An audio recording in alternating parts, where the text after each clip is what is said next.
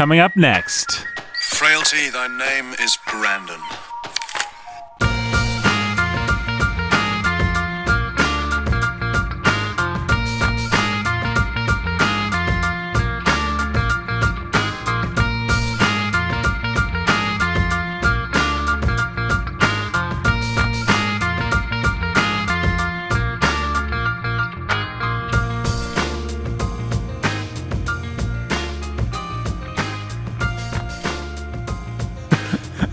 The little seagulls are a nice touch. Caw, caw, caw.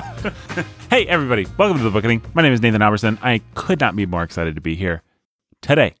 Why am I excited, you ask? Because we are talking about an author that I love and a book that I love. A book that I might even rank decently high among the author's works. But I don't know. Maybe I think it's crap. We'll talk about it. My name is Nathan Alberson. I'm your podcasting friend. I'm in your ears every week. Every morning. Whether you want it every or not. evening. Whether you want it or not. Every day I think of you. Yeah. And Nathan? The way you love. You can't make me talk about nothing. Why not? You just can't. I know I can't, but will you? I don't know. We'll see. We're friends, and I might just decide today to just not say a word. Why not? I don't know. Brandon, are you hurt because we've played that clip of... I don't know what you're talking about. Oh, this clip. Frailty, thy name is Brandon. No, why would I be offended by that? I mean, it's pretty insulting to you. It's not talking about me. It's talking about a guy named Brandon, and he's saying that that guy is equivalent with frailty. Yeah. Well, I mean, that's from the perspective of the villain. So, I mean, technically, Frailty, thy name is Brandon, is ironic. So it's a villain that Jane Austen had a lot of sympathy for, though, actually. One of her more well-rounded, three-dimensional... Colonel Brandon, definitely one of her more well-rounded, three-dimensional heroes. But Brandon was his last name. Frailty, thy name is Brandon. It didn't say Frailty, thy name is Colonel Brandon. That's right. It's just, all Brandons in general are just frail. Well, we should say that's actually a video of me and Jake having a conversation. Yeah, that's what they say when I'm not here. and we say it just like that. Right. Yeah. Jake talks like that, and I turn into a bunch of seagulls, actually. You're Professor Seagull. I'm Professor Seagull. Ready? We're ready to do it right now. Frailty, thy name is Brandon. Did you hear What's that? the crunch at the end? Did you hear him? That was me biting this apple. Yeah. Oh, yeah. Yeah. You are always eating apples. Always. It's really hard to feed apples to a plasma jar, though. Yeah. Jake is like a Brad Pitt. He's the Brad Pitt of plasma jar. You know, Brad Pitt's like, if I'm eating, then I'm a relatable guy in a movie, so I'm always eating something. It's like his thing. Yep. Has it helped you, Nathan? What? To always be eating? My hat is off to you, Brandon. Wouldn't fit on my fat head. You can talk about a well-rounded character. That would be Brandon. Frailty, thy name is Brandon. And we're off. Let's talk about Sense and Sensibility. Have we even introduced ourselves? My name is Nathan, humble and obedient host. That's Brandon. He's a scholar who's a baller of reading. Frailty, thy name is Brandon. I love it. Caw, caw, caw. That's Jake. Hey, what's He's up? the pastor who's a master of reading. And pressing the play button on this awesome clip. And pressing the play button on this awesome clip. Our show has finally become a morning radio show. We are what we've always been accused of being. We are Bob and Tom. Yeah. We need the air horn and everything. It's Nathan the Seagull Alberson. Yeah, Nathan. Caw, caw. All right, guys. Sense and Sensibility. Let's talk about it. What did you like? What did you not like? What did you hate? What did you think was good? We have to deal with the... Oh, right. We left on a cliffhanger. Yeah. What was the cliffhanger again? Marianne The librarian. What about Marianne, though? I forget. It was... Why she why is she's so sympathetic. sympathetic to Marianne. Yeah, I was just saying it's interesting who Jane Austen decides to have compassion. Yeah. Sometimes it feels, you could argue, maybe just a little...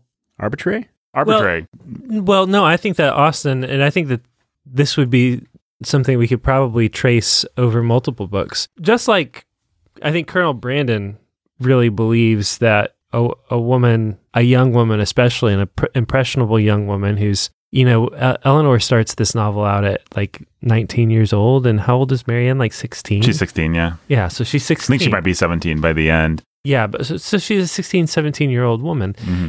I think Austen really, you see her, play the game of people find their match and they get what they deserve. But they also, there's a certain kind of woman in her novels that really depends a lot on the guy that she ends up with. Right. If a good man takes interest in her, then she ends up in a good place. Mm-hmm.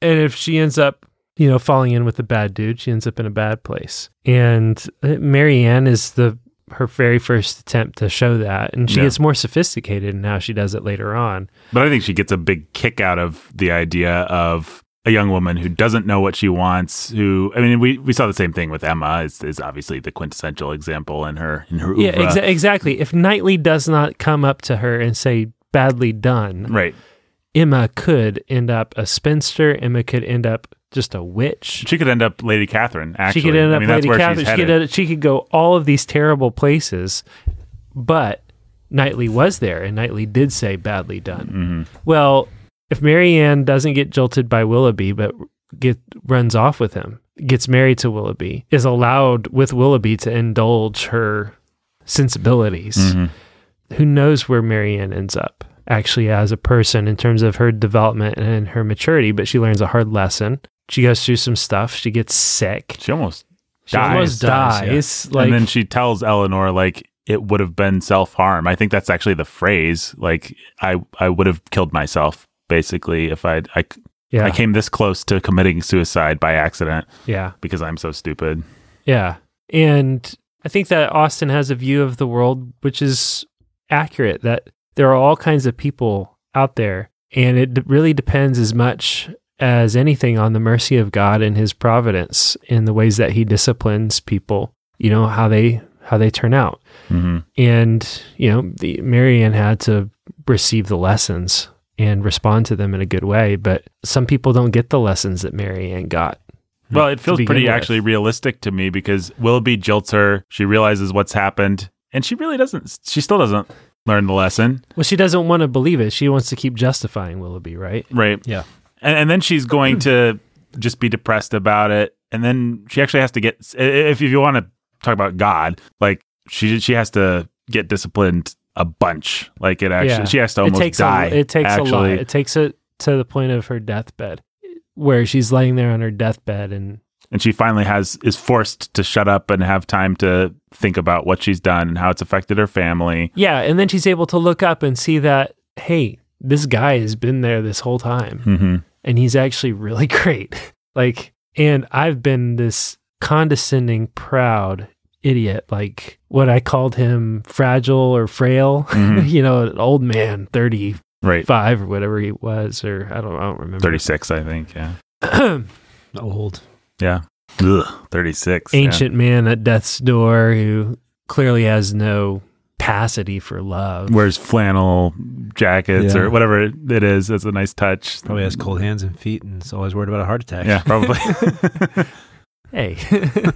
Well, and then Marianne repents, but she still does it I related so much to what she does next, where she's like, I'm going to start a regimen of 12 hours a day. I'm only going to ever be into music and reading, and I'm going to read 6 books. And by the end of the year, that's exactly what I tend to do in those situations. I know God's disciplined me, so now I'm going to solve everything, and I'm going to be just I'm going to read my Bible every morning. Yeah. I'm going to be just as exuberantly, foolishly extravagant in my repentance as I was in my foolishness, because it turns out I'm actually pretty mature, and I'm sure everyone's smiling around me you're not actually going to do half of that. You'll probably just fall in love with some dude. I'm talking about Marianne now. That is what we're always thinking about you, Nathan. You get the metaphor. But it's sweet. It's actually one of the places where Jane Austen, I think, has some really sweet compassion. She's able to laugh at Marianne's attempts, but also feel for them. And I don't know. I like the character of Marianne, actually. I thought she was probably the most successful element of this novel. It's all something that's done better in Emma. I would say Emma's the pinnacle of this. Of the Marianne type. Well, Emma's problem isn't necessarily sensibility, but although maybe it is in some ways, but... In some ways, but she's not really the sensibility character, yeah. She does have a romantic view of the world that she needs to be disabused of. Yeah. Right. In terms of the Jane Austen heroines who really need to be hardcore disciplined, I'd say Emma's it's really interesting about Marianne too. I mean, our listeners might remember, I had a really hard time with the first half of Emma just because I couldn't stand her. Right. I didn't want to live in the same novel as Emma for as long as I had to. Right. And Austin had a lot of fun with that. I wasn't having fun with it. I think that's the one I'm actually looking the most forward to rereading. Going back to, me too. Because I think it'll be different. You think it'll be different in a good way? It'll be different for me. I mean, I had already read it, so I knew where I was going, but I think it'll be especially interesting to watch how Jake processes it this time. I've been completely fresh to each one of these novels. Right. Yeah. I brought no context. I should say this is the only one that I hadn't read. This was my first time reading Sense and Sensibility, by the way, for what that's worth, baggage-wise. But I'd seen the Ang Lee movie, which is fairly faithful, I think. Yeah, it's pretty faithful. Yeah, it does strokes. more work setting things up at the beginning. Gives a little extra Hugh Grant. Gives you more Hugh Grant cuteness with Emma Thompson. Not just with Emma Thompson, but also with the little girl. Margaret, the one that we always forget exists. Which is, I don't necessarily need Hugh Grant cuteness, although I like Hugh Grant, but I don't mind them beefing up Edward Ferrars a little bit. Can we say Jane Austen got better at men? Yes, I absolutely felt that. I don't want to lose the train of thought if we had more things to say about Marianne, but no, I felt like it's something that we talked about too. These are the most formative, or not formative, embryonic, rudimentary men characters. Like Brandon and Edward, there's not really much to them. Darcy, there's going to be a lot more, and then Knightley, I think, is just such a boss. Like Knightley's the pinnacle of literary manhood, basically. But it's like you said earlier today, Jake, that it's like she's refining her idea of what she wants in a guy. Yeah, she's got a type, and we've said this before, and you see it in every Austen novel. She has a type. Shy, sardonic, a little gruff, doesn't present that well, but it can be witty and awesome. Alan Rickman is the perfect casting for every one of her. Yeah, he could have played guys. him could have played Darcy. Actually, it's funny that he ended up with Brandon because almost all of her other heroes would be better fits, because they have more complexity to them. Right. Brandon actually is kind of just a straight arrow, but she likes that sort of guy who presents as dark and brooding and quiet and shy, and you don't really... But he's a man of action. But a man of action, a man of character, a man of integrity, and a man of principle. And when he has decided that he loves someone, he keeps his promise, and he does everything in his power to help that person. Right. Almost an altruistic kind of way. Like, it does not matter if my love is returned. I'm just going to I will do good to this person and her family, and she will be the recipient, the beneficiary of my kindness, whether she receives, reciprocates, or returns my love or not. Whether she wants it or not. Whether she deserves it or not. Whether she deserves it or not. And that's her idea of her dream guy. And hey, it's a pretty nice ideal. You see both sides of that, both in Brandon and in Edward. Mm-hmm. You know, Edward being the principled man, he made a mistake early on. He's going to do the right thing. He's going to suffer the loss of his whole livelihood out of a principle of staying true to his word. She loves that. And then, you know, Colonel Brandon, a guy in a high position who's just going to be like, you know, that was a really noble thing you did. I'm going to take care of you. I'm just going to sort of quietly love this woman, whether or not she ever returns my love, matures. I believe in her. I believe that she can be something. Right. And I'm going to protect her, and I'm going to look out for her. Always contrasted with the dude who's all talk and wit and flash. Super charming, super, flashy. Which Willoughby's a little less embryonic. He is basically the Austen villain fully formed. Exactly who the villain is. She knows who that villain is. But that guy, he does get more well-rounded, more developed. Well, it's interesting, actually, though. I think in some ways he becomes, you could argue that more he becomes, heroic. Well, the bad guy becomes more two-dimensional in some, like Wickham is actually pretty a less flesh, like Wickham is just there. Wickham is like Michael Myers. He is just there to pick off the ladies, and that is his character trait, and he has the attributes that he needs to accomplish this. There's nothing sympathetic about him or human about him that I remember. Maybe there's more to him if we go back. Well, he he does stick with Lydia. Yeah, and he has a genuine... He doesn't leave Lydia. They run off together, and it's less like he's picked Lydia off and is going to leave her, and more like they ran off and now he's stuck with her because he does have enough of a sense of honor that although he ran off with her, he can be bought. Right. He can be bought back to honor by Darcy. by Darcy, Yeah. and live under that. I don't know. That I think that in and of itself is color. That is true. And three-dimensionality. And he has enough sense to have a good connection with Elizabeth, which oftentimes these bad guys do. They're like, they're the ones that are actually capable of entering into the intellectual and emotional complexity of the heroine. Like they get it. They understand people. He got Elizabeth. Willoughby, Eleanor never really bought into Willoughby. No. She did, but then the way that he left. There's just no overcoming that. Yeah, Eleanor was not a fan. Well, I would say, how would you guys rank Eleanor? I think she's a little bit wish fulfillment-y. I mean, this is on gradations of awesomeness. I love all of Austen. I'm not complaining about it, but I would say, again, things kind of get more interesting and complex in the later novels. Like Eleanor really just does always... Until you get to Anne. Is it Anne? The one from Mansfield Park? No. Fanny is Mansfield Park. Yeah. Anne is Persuasion. Persuasion, yeah. I don't remember if her name's actually Anne, but... I don't know either, but Persuasion. Her name might be Jane. Jane. No, it's not Jane. It's not Jane. I think it's Anne. I think you're right. I'm pretty sure. Is it Anne? I'm not... I can check it up. The heroine of Persuasion and the heroine of Eleanor are the two, like, I was born on third base, understanding all of these things. I just get it, and everyone around me is an idiot. Elliot, yeah. And Elliot, yeah. Yeah, and the only real difference is that Eleanor gets what she wants early, and Anne has to wait for it. Yeah. Right. I mean, I'm just trying to think here. Elizabeth Bennet obviously needs to be cured of her prejudice. Pride and prejudice. It's so Darcy's pride, she's prejudice, She's right? prejudice, You yeah. could argue either one. And then obviously Emma has a lot to learn and repent of and be disciplined for. And then Fanny is interesting. I mean, Fanny... She's the closest thing to Dickens. Yeah, but I think she's down to earth and real enough and has some things, I can't even remember them off the top of my head, but I feel like Fanny's pretty three-dimensional and not too wish fulfillment. I mean, for one thing, she does actually border on insipid in a way that Austen actually doesn't like. He usually doesn't approve of. Like Austen doesn't just like moralistic, boring people, for lack of a better word. I did like Eleanor in this. I mean, I liked Eleanor too. Eleanor's a good creation, but I'm glad that Austen didn't make every one of her heroes Eleanor be that perfect. Brandon, your thoughts? I think it's interesting that, you can see this is a first novel. Yeah. And so some of the portraits in here are a little bit more watercolorish. Mm-hmm.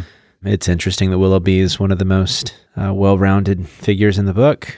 I think Mary Ann is obviously her response to some of the romanticism that was happening in those days. Like Mary Ann would have been the type that would have ran off to Lake Geneva. There was actually a phrase, the cult of sensibility. Wasn't that like a thing at the time? No, but it would have been the sort of thing that, you give yourself to the arts and to emotion and to higher feelings. And a lot of foolishness with love and young people relates completely to just whether or not they share your interests, right? Whether or not as to whether or not they're good for you. And a lot of the best marriages I've seen have nothing to do with whether or not the people are interested in the same thing. Oh, yeah. And that's how Willoughby and Mary Ann they become infatuated with one another. Yeah. So this book's it's about the difference between infatuation and an actual love. Mm-hmm. And what they those two finish things. each other's sandwiches. Yeah, it's Frozen. Frozen was just stealing from this book. Well, what I keep thinking of, actually, me and Jake just did a Sanity at the Movies on the Little Mermaid. Yeah. And it's just like, if you ever thought that Mary Ann was a caricature or that the poison of sensibility of this type of thinking. Yeah. I mean, there's a movie made 30 years ago now, which is fun. This kind of thinking is not only prevalent among the youth. There aren't only many young ladies that are like Mary Ann, but it's preached to people. That's how you're supposed to be. You're supposed to believe in true love. Follow your heart. Follow your heart. I mean, that is like the whole Disney philosophy that we like to make fun of, but I think I remember when I was a kid, I had to have a moment where I realized that following my heart would not necessarily result in good things, because I'd been so thoroughly and propagandized by movies that said follow your heart that I actually had to do the mental calculations at some point in my life to realize, oh, my heart's bad. If I follow my heart, it might not a good thing. It might not go well for me. Huh. I wonder why all these movies and PBS shows and cartoons and Saturday morning cartoons and everything say I have to follow my heart. Weird. Can I talk about something completely different? Please. one of the greatest points of maturation of Austen as a writer, in my opinion, is that she doesn't try in her later books, beginning with the very next one, to take a big scattergun and hit 5,000 targets and all the people that she hates in the world. What I mean by that is I can't even remember the number of little side characters in this book that are like, oh, this person's stupid. Oh, this person, it's Mrs. Jennings and it's Mrs. Who and Mrs. What, Mrs. Which and Mrs. What's It. And, sisters here and whoever everywhere else. And she's trying to hit like all of these types and all these things. And it's just, this is a scattergun approach.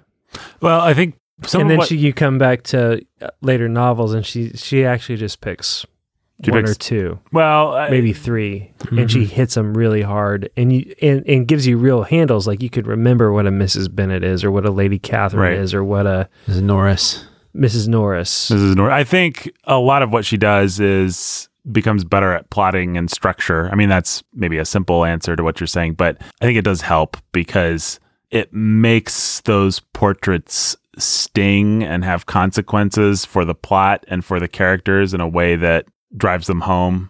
Like the fact that Lady Catherine is Lady Catherine makes a big difference to Elizabeth Bennet. The fact that Mrs. Bennet is Mrs. Bennet makes a big difference. And then you have 2 or 3 supporting idiots like what's her face, the sister Mary, who's just there because Jane Austen hated that person. You guys remember this quote from this book? There's as the poet said, it's like Mary doesn't really add anything besides somebody that Jane Austen just like, this person sucks and I hate them and you should too. And she's right, by the way. But a lot of the characters in here are just less tied to what happens. It's just like Lady Jennings was there and she did stuff and it was fine. I like the Dashwoods. I mean, I don't like the Dashwoods, but I think the Dashwoods are smart. Well, they're strong out of the gate. Strong. Yeah, they get that first chapter, which is a great set piece. I remember before I started this book, while I was still reading Tolstoy, Amanda was bored one day and picked up Sense and Sensibility and just was laughing out loud in the first chapter. And that's a good sign. It's a great first chapter. It is. They're fun. I mean, to me, that's like your Indiana Jones running from the boulder or something. It's just like, it's fun that Jane Austen actually starts with a Jane Austen set piece and she pulls it off and it's a really great Jane Austen set piece. Like the first out of the gate, it's like, this is the kind of thing I can do. And here's a good example of it. Kind of what marked her. That's what Hurley's novels did, right? Pride and Prejudice did the same thing. Yeah. With the conversation between the Bennets. Mm-hmm. Well, these two, I think there's a reason that these 2 novels are arguably her most popular. And I think both of them are more fun out of the gate than anything else. All her other 4 novels all take a little while to get going, where Sense and Sensibility is pretty funny and brutal and incisive immediately, and then Pride and Prejudice is just like awesome because you've got Mr. and Mrs. Bennet sparring with each other and saying all kinds of classic lines just in the first chapter. That book really is in the sweet spot. Pride and Prejudice is. It is. I mean, for me, I want to be a little bit of a snob and say like, you can't just like the hit.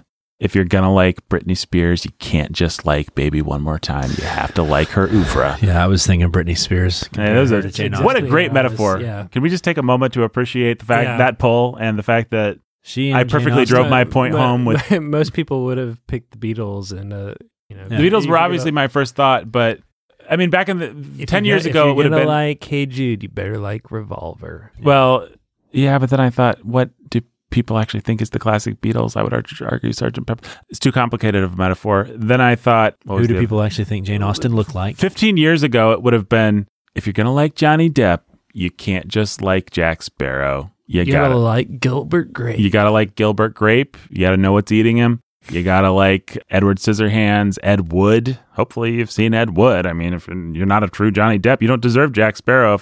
I do have a little bit of that feeling like, come on, there's lots of gold in these hills. Let's not just concentrate on Pride and Prejudice. But having said that, if I can drop my snobbery for a second, Pride and Prejudice is like the one that everybody likes for a reason. Yep. It's got a plot. Basically, that's the reason. Yeah. It's got dramatic tension throughout. It's great characters. Really funny. It's really, the characterization is as strong as you could. Well, and you're allowed to feel like what sticks with me about that novel is the painfulness of Mrs. Bennet and some of those embarrassing scenes. Yep.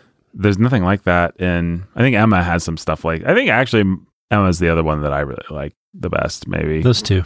It'll be interesting to go back to Emma. I think I relate to Emma, and I relate to her discipline, and I appreciate Knightley, and that's the one that I like the best.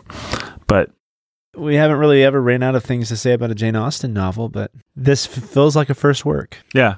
It's a little bit late, isn't it? Or yeah. Yeah, I really wish that we had done this earlier, because we've been so many places with Austen to really come back to her, what truly does feel like her least mature work. Right.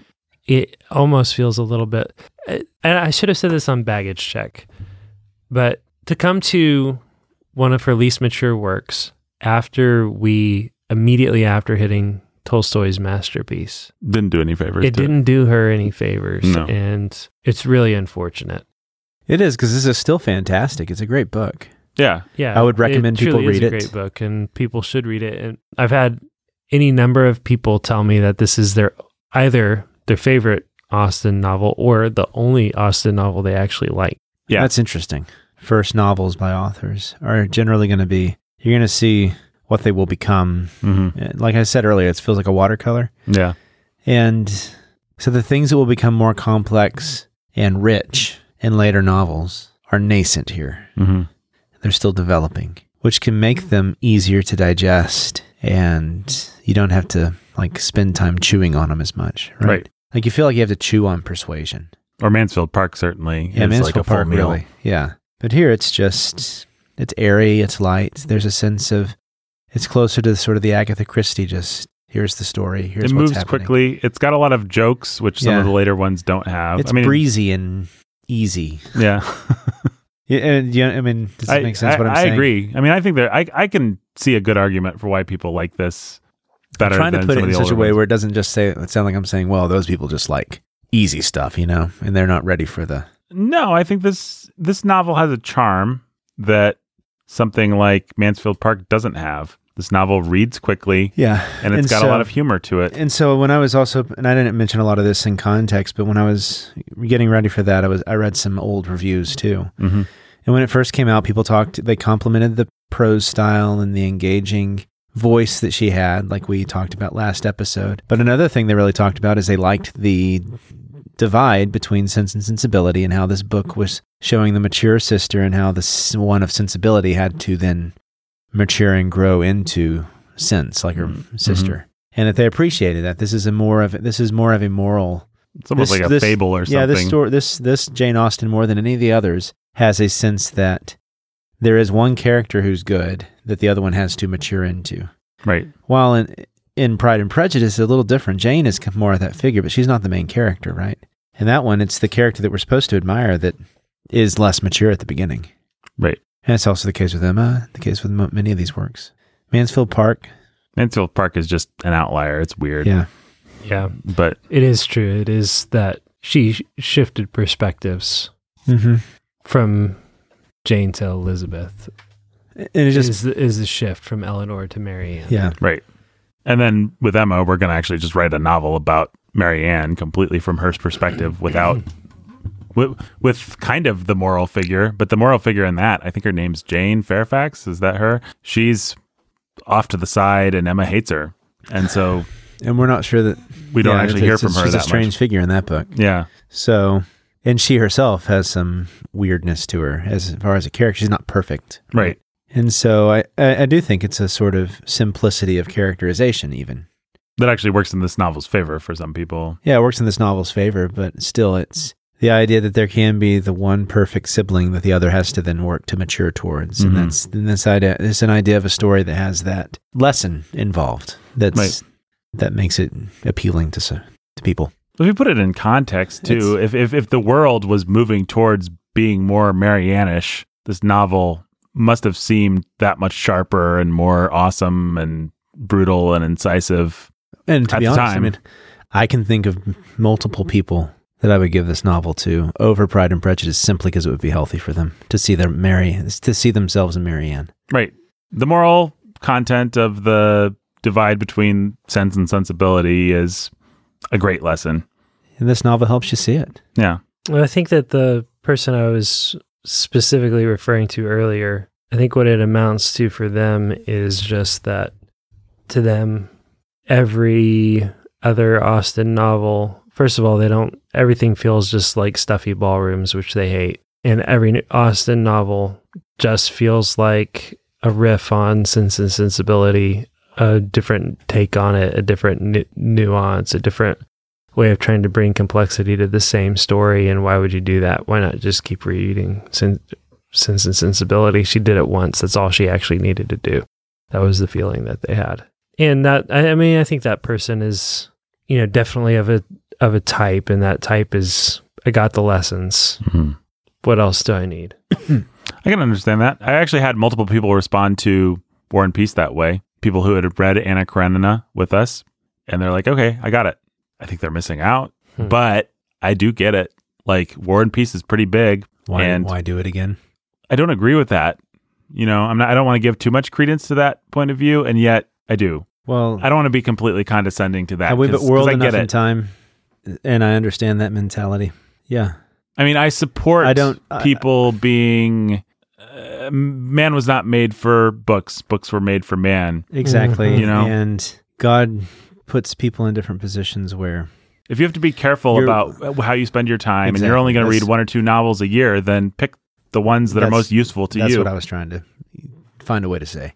People should be... There's a certain kind of utilitarian approach that you actually should have. Yeah. And that's what drives me crazy about certain educational systems, and that they think that they're virtuous in convincing every child that every child has to spend the rest of their life reading like 20 books a year. And that's what makes your life valuable. It's like, no, the Psalms, but the Bible never tells you that your life is valuable if you read this many Tolstoy and Dostoevsky and know this much Homer and can quote this much poetry. It's if you give your life to serving the church. Mm-hmm. That's what makes a valuable life. And if you then find time to read great novels, great. If you find time to read novels that improve you and improve your ability to love your family and love your church. Exactly. Yeah. Then great. And insofar as they are there in service, both of your rest, recreation, and your personal growth as you love God, love his people, and love your family, then great. The second they're in the way of that, guess what? Yeah. They're in the way. And so I love it that we get the opportunity to do this podcast. I love it that I get the opportunity to teach. Some of my students actually listen now, so I got to be very careful about what I say about them. Yeah. Hi, students. Hey, morons. You're wonderful. I did not say that. Hey, He morons. only thought it. My name is Brandon. I hate you all. Well, Brandon, why are you saying that? I don't know, Nathan. It's almost like somebody was saying it for me. And why did you feel the need this far in the podcast to identify yourself by your name? That was kind of weird to do a name check 40 minutes in. That was strange. Sometimes I'm weird. And why are you talking like Fat Albert? I don't know, Nathan. Fat part fits, I guess. Oh, Brandon, you're thin. Oh, Nathan, you don't have to cover for me. I know I'm a tub of lard. Brandon, tub of lard? Really? Dude, come on. Our podcast has moved past that. Oh, are you through now? I don't know, Brandon. Are you through? Yeah, okay. All right. I forgot what I was going to say now. No, I'm sorry. Go ahead. What was I going to say?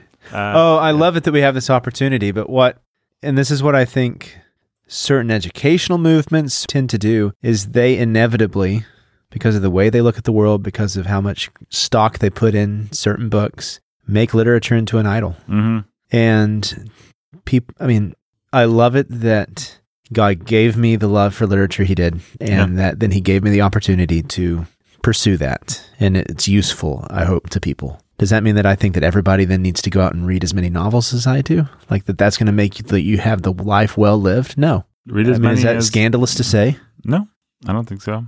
Read what you need. Yeah. What guy is it that wrote the How to Read, or is that the book where he just says, tear your book up, underline it, do whatever you need to make it useful to you? That guy. How to Read a Book by Malcolm Gladwell. His name starts with an M. No, that's the name that popped into my head too. Yeah, because his name Now starts with it's an M. stuck, and it is because it starts with an M. It's like Morgana Le Fay. Malcolm Muggeridge. Muggeridge? It was Morgana Le Fay. That's definitely it. Yeah. What is that? Try to kill King Arthur. Wait. Adler. Mortimer Adler. Mortimer. I knew it started with an M. Yep. Morgana Place. Yeah, Merlin. that was one of the most important, liberating books that I ever read for that exact reason. It's just like, hey, you know what? This is not the artifact here is not the thing. Right. This is only as good as it is, as you're able, insofar as you're able to interact with it, engage with it, and tear it apart, dog-ear it, mark it up, ask your questions, argue with the author. It's one of the reasons I often actually prefer crappy paperbacks, because I feel I have a right to use and abuse it in a way. Now, of course, that's not what we send to our listeners. If you sign up patreon.com, we send nice copies. We send nice copies for you to use and abuse. And I believe in nice copies, but I also believe in using a book and getting what you can out of it and then discarding it. I believe in starting a book, realizing you don't like it, and not feeling the need to finish it out of some devotion to the idea some kind of idealistic completionism. Right. Yeah, or letting people guilt you into thinking that some trash book is worth your time. Some trash book is worth your time, or that you should feel guilty because you have a career that doesn't allow you to read Dante's Inferno. Yeah. And like your human flourishing depends upon it. Yeah. You'll get by without the sorrows of young Werther or whatever that guy's name is. Does that mean that I don't agree that like education for high schoolers should include those things so that you teach AP literature? Yeah, by the time that students get to, in an ideal world, by the time every student, whether you go off to college or going to be a plumber, it'd be great if every student had read the Confessions and Dante's Inferno and had a Pride and Prejudice. and had teachers read these with them, right? That'd be wonderful. That'd be fantastic. But does that then mean that they have to continue after that to read the same amount of literature and have that life to have a human flourishing? No. Well, thank you for listening to Hobby Horses, people, and we have them. We have them, yeah, and we come back to them. We have them. But I really think if I want, the two lessons of the bookening are literature is great, and frailty, thy name is Brandon. Yeah, and frailty, thy name is Brandon. There they are. There they are. I think Socrates said both of those things. Pretty sure he did, yeah. I right make there. an appearance in the Socratic dialogues. People. Yeah. I am as old as time, by the way. Brandon is actually as old as time. I am Tom Bombadil. He is Tom Bombadil. Oh, boy. I can't wait to talk about that in a couple weeks. Tom Bombadil, Tom Bombadillo. My boots are yellow. All right, guys, I have some discussion questions from jasna.org. Okay. The Jane Austen Society of North America. No idea what that means. Okay, Jasna. Brandon, come on. You're always on jasna.org. Oh, yeah, that's all I use for my classes. jasna.org. All right. In this novel, Austen parodies the 18th century cult of sensibility, which valued strong emotions over reason and intellect. Consider the significance of the novel's title.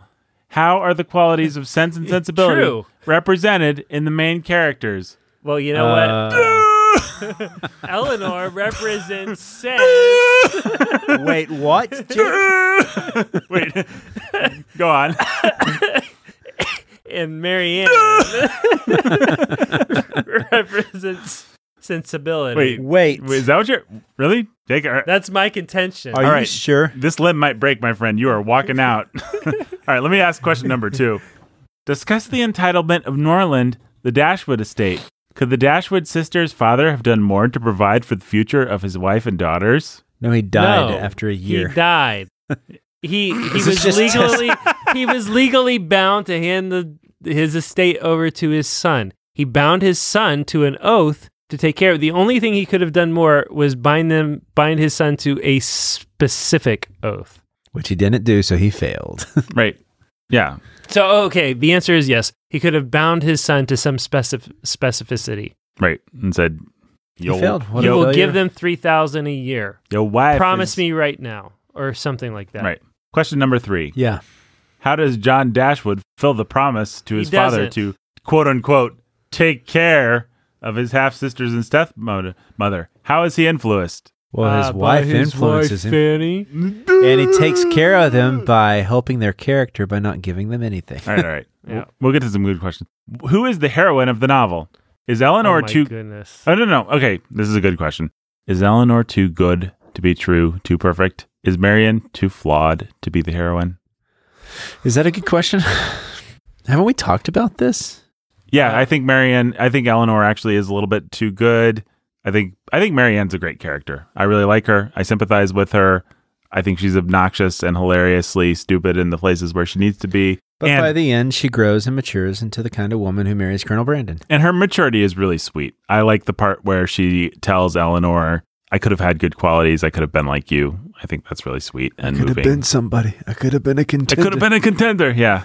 He said it was on Paducah Street or whatever he says. Yeah. So yeah, there you go. Marianne is the heroine. And the little paragraph at the end about how she was the absolute last person to realize that Colonel Brandon was interested in her after everyone realized. Marianne, I'm Team Marianne. I love her. Although Eleanor Dashwood is not a first-person narrator, most of the story is told through her eyes and thoughts. True. Do you think Austen agrees with Eleanor's viewpoint? Oh, come on. No. Yeah, Eleanor. What an idiot. What an idiot. Yeah. Yeah. Who would ever agree with her? Yeah. The whole novel. I think Austen loved to write novels from viewpoints that she completely disagreed with. Yeah. And just leave them that way. And to be fair, Jake, Emma is... Oh, wait. You said leave them. Yeah. Okay. You win. Yeah. She was 2 centuries ahead of her time. What is your opinion of Marianne at the beginning and then at the end of the novel? At the beginning, she kind of sucks. She's a brat. At the end, she's kind of awesome. At the beginning, she's sensibility. And by the end, she's sense. Brandon, I couldn't have said it better if I was brain dead. What qualities does Marianne find appealing in Willoughby? He is all sensibility. He'd be hot. He's charming. He's got those awesome sideburns. Oh yeah. And he can sing and he gets the rocks poetry, a pair of sideburns. And he can talk about the landscapes with passion. And I feel like in like 7 hours time, kind of phony though, and he's just like putting it on. Like that's how I feel. I don't know if you guys. Nope. Compare. You got me. Compare Marianne's. I am the true literary genius here. Compare Marianne's initial impression of Colonel Brandon. To what? To her impression of Willoughby. Oh. She thinks Willoughby's hot. She thinks Brandon's ugly and Dry stupid and incapable of love. Yeah. Yep. Austen's parody of the cult of sensibility is primarily embodied in Marianne. Uh-huh. What mistakes does Marianne make in being guided by the tenets of sensibility? She almost dies. She goes head over heels she misjudges Colonel Brandon. She goes head over heels for total loser. Jerk face, yeah. Almost wrecks her life and then almost dies because of it. How does it affect her judgment of Eleanor? She is pretty nasty to Eleanor at a couple points and pretty harsh. And then she apologizes and sweet. Yeah. I do really like this book, folks. How and why does Marianne become... Okay, I'm skipping that one. That's dumb. How did she become ill? She went out in the rain. As I say, Austen loved her ladies getting sick in the rain. Caught in the rain. Rain sickness. Yeah. I do imagine Jane Austen probably got really sick in the rain or knew somebody who died of rain or something because it figures in her plots. Or maybe it was just one of those really convenient things that shows up in every plot. Everybody's always believed that going out in the rain will make you sick. Does it, Jake? No. I go out there all the time and I ain't never gotten sick. You've never gotten sick? Wow. Are you a superhero? Yeah. Maybe that. If you get Bruce hypothermia Precisely. you I guess could compromise your immune system, make yourself a little bit more vulnerable. But I read a story of someone who was walking in the rain and stepped in a puddle, and then a electrical line broke and came down and swung into the puddle and electrocuted them to death. Yeah, they didn't have those back then, though. You make a fair point. It has been said that since... boo. Come on. All right, fine. It has been said that Sense and Sensibility is a novel full of secrets. Identify a few of the secrets. Nope. Go ahead. I told you. Continue. How was the secret engagement viewed in Austen's era? It has been said. By who? Who felt the need to say that? Well, you see, when Eleanor kept the secret with, and then Lucy had her secret, and then it was... It has been said that Sense and Sensibility is about 3 sisters. All right, question 13 of 22. We're not even rounding the hose. What do you think of Edward? Skip it.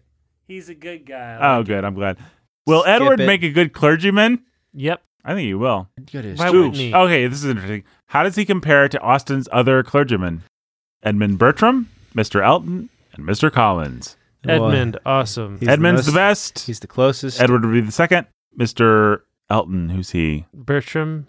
Mr. Elton is from... Edmund is Fanny's husband. He's awesome. Right, yeah. Is it Mr. Elton from Emma? Yes, and he's a jerk. Elton and Collins, not so good. Yeah. I'm going to say... She splits the difference. I'm going to rank them Edmund, Edward, Elton. No, Collins, Elton. Yeah. I'm pretty sure with you. Elton's just a jerk. Good ranking. I think so. Yeah. Isn't Elton the guy that... No, is he the guy that proposes to Emma, actually? And then marries some strumpet? Oh, yeah. That's Mr. Elton, right? Yeah. He's like the first person to... She thinks he's going to propose to Harriet, and then he proposes to her, and it's hilarious and interesting. And awkward. Right. Yeah. Yeah, but he's definitely even worse than Collins, I think, I think you're right, yeah. at least according to the Bookening ranking, where if we're going to give 3% sympathy to Collins, then that's more than I think we'd give it to Elton. Do Eleanor and Edward ever show emotion? No. They're robots. Exactly. This is a sci-fi novel, actually. People may not have realized that. We went this whole episode without mentioning that. Yeah, we should have talked about the themes of... Why in context did you not bring up H.G. Wells? I don't understand. I don't know, guys. Sorry. How does Jane Austen use money? Guilty, thy name is Brandon. My name is Brandon. He sounds more disgusted every time Jake plays it. Okay, I'm skipping that one. What is your opinion of the mothers in the novel?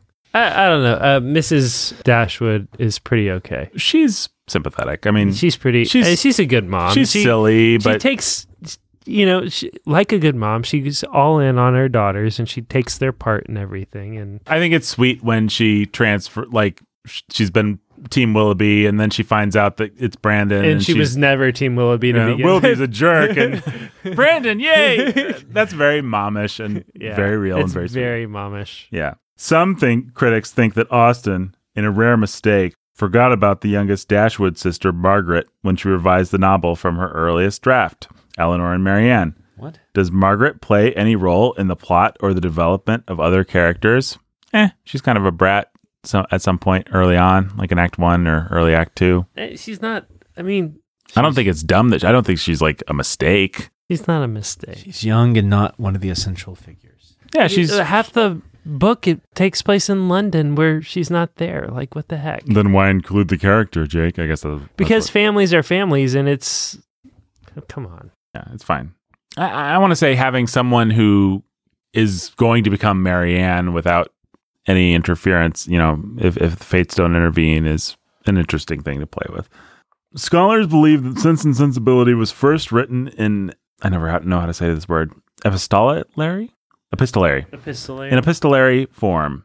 There are 26 references to letters in the novel. When and why does Austen quote a full letter instead of merely reporting that a letter was sent or received? Don't remember. Don't care.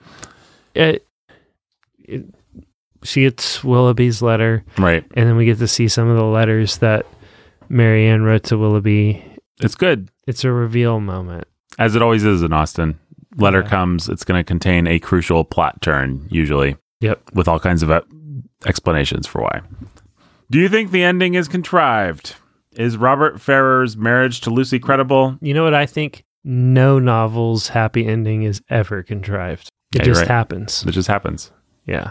Like Tolkien didn't know that Gollum was going to bite his finger off and then fall in the lava. No, and he had no idea the Eagles were going to show up and rescue them and take him out of there. Like, it just happened. It's just the way it had to be.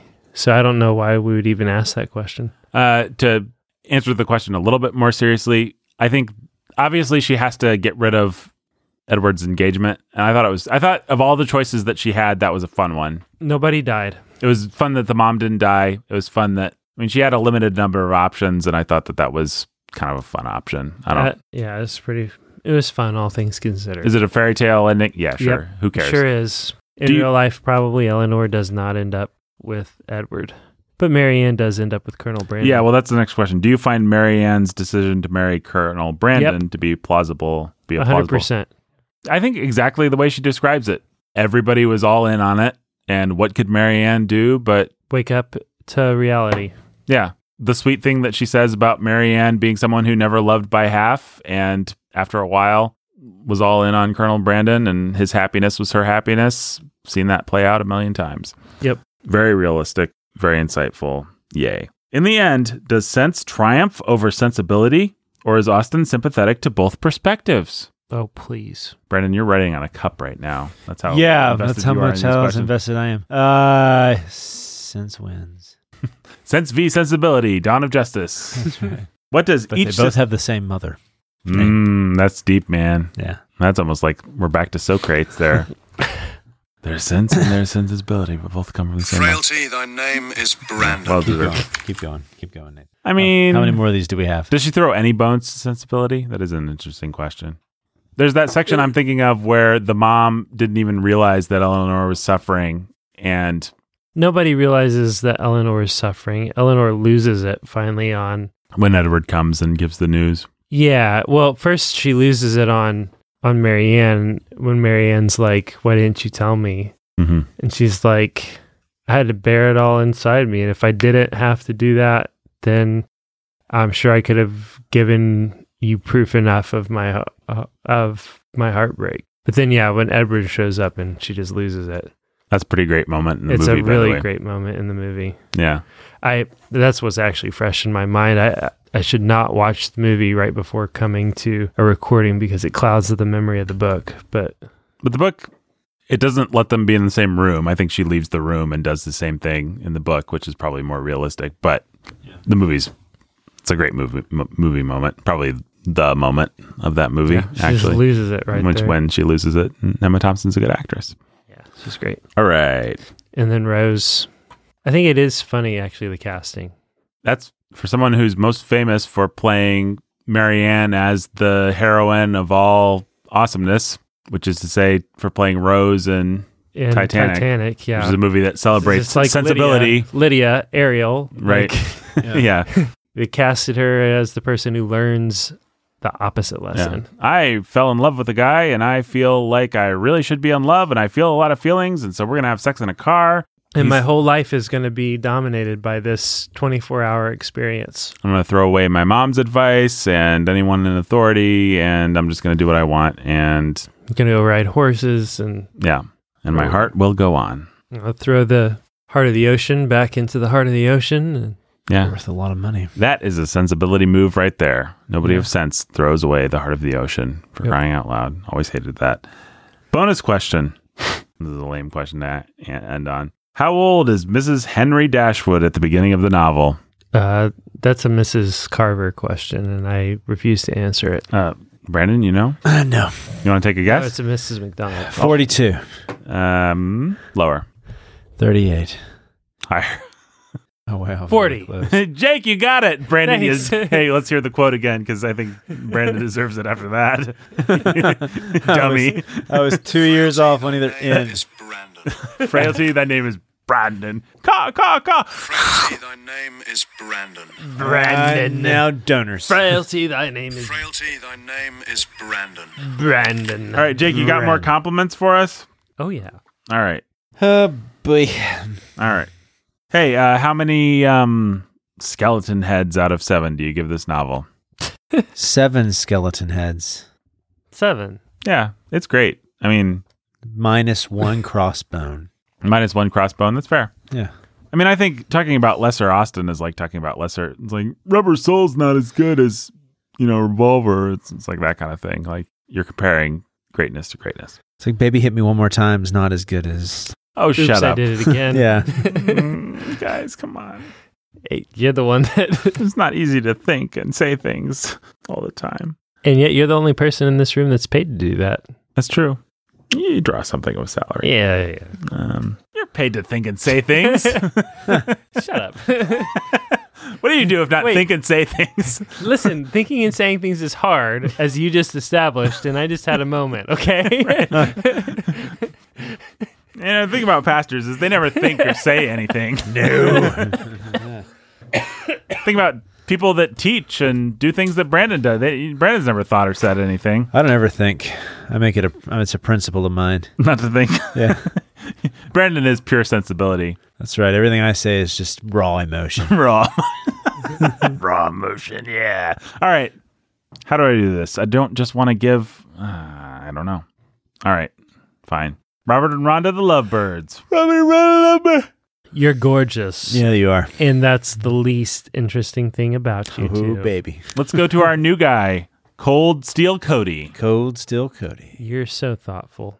The Artful Anthony Dodger. Artful Anthony Dodger. Your creative potential seems limitless. Seems being the operative word there. Yeah. Tyler, the Keeper of Eternal Darkness, and Laura, the Keeper of Eternal Light. what he said. You're the coolest person I know, and I consider myself bet friends with all celebrities. Friends? Is what it says. Bet friends, with all celebrities. I So feel like that's a typo. Little Anthony's Cigar Store. I heard a funny joke about a typo the other day. Let's hear it. How did it go? A priest Yeah. and a This joke. pastor and a rabbit walked into a bar, and the rabbit said, "Guys, I think I'm a typo." Yeah, Get it? I saw that joke too. It was hilarious. I haven't seen that joke before. Keep going. Sweet Jamie Sunshine. Sweet Jamie Sunshine. We skipped Anthony's, but that's okay. You're both irresistible when you blush. Yeah, baby. I don't know that I'm comfortable with that, but fine. The Immortal Chelsea E. The immortal Chelsea E. Actions speak louder than words, and yours tell an incredible story. Ooh, yeah. Maddie, Maddie, Maddie, Maddie, Maddie, Maddie, Maddie, Maddie, Mad. Somehow, you make time stop and fly at the same time. Jimmy Beam and Little Annie Oakley. Jimmy Beam and Little Annie Oakley. When you make up your mind about something, nothing stands in your way. Nothing stands in your way. Eric and Catherine, the Camp Champ Kings, Those are the Camp who are Kings. warm and love bees. They're loving those warm bees. Man, You seem to really know who you are. You do. we've done almost like 200 You really of these do seem episodes. that I way. wish I could remember how on earth we came up with the Camp Champ Kings who are warm and love bees, but I love Well, none of us remember. Lily of the Valley. Lily of the Valley. Any team would be lucky to have you on it. Timothy, the Rider at Dawn. Timothy the Rider Don. In high school, I bet you were voted most likely to keep being awesome. I bet you were. Probably. Andrew and Esther, the Lovebirds. Andrew and Esther the Lovebirds. I bet you do your crossword puzzles in ink. Whoa, what? Oh, I bet there's a lot of crossed out ink things on there. yeah. I can still be wrong. Yeah. J of Rack and Roll. Babies and small animals I have to try and say it. probably love you. Probably. Sakis Basta. Sakis master. If you were a scented candle, they'd call it perfectly imperfect, and it would smell like summer. J of Rack and Ruin. J of Rack and Ruin. There's ordinary, and then there's you. David's Mighty Man Trucking. David's Mighty Man Trucking. You're someone's reason to smile. Return of the Jedediah. Return of the Jedediah. You're even better than a unicorn because you're real. John and Jill and Little Baby Max. Jill and Little Baby Max. How do you keep being so funny and making everyone laugh? I don't know, Jake. Now, where's their compliment? Queen Gangetta. Queen can't get it. You have a good head on your shoulders. I don't know why that's funny.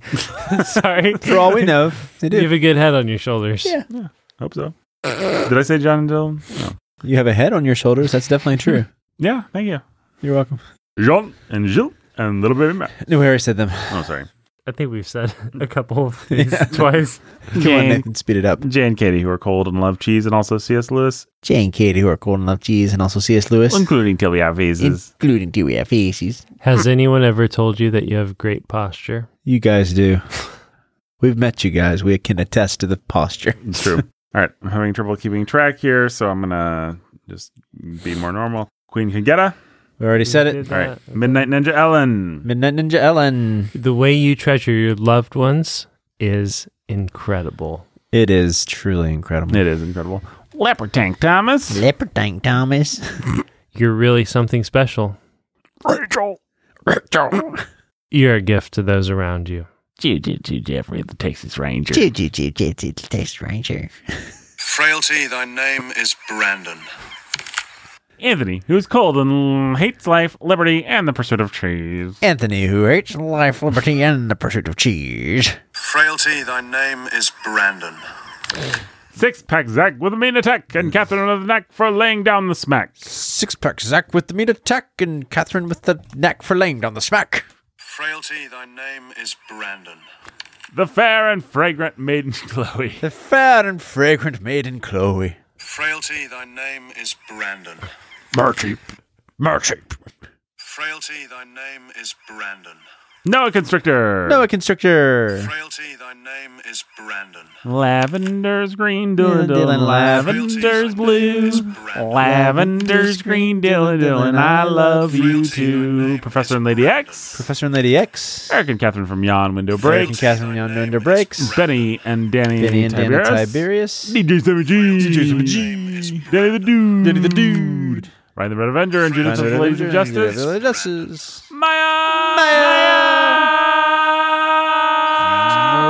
Nathan, not me. Nathan. Jeremy.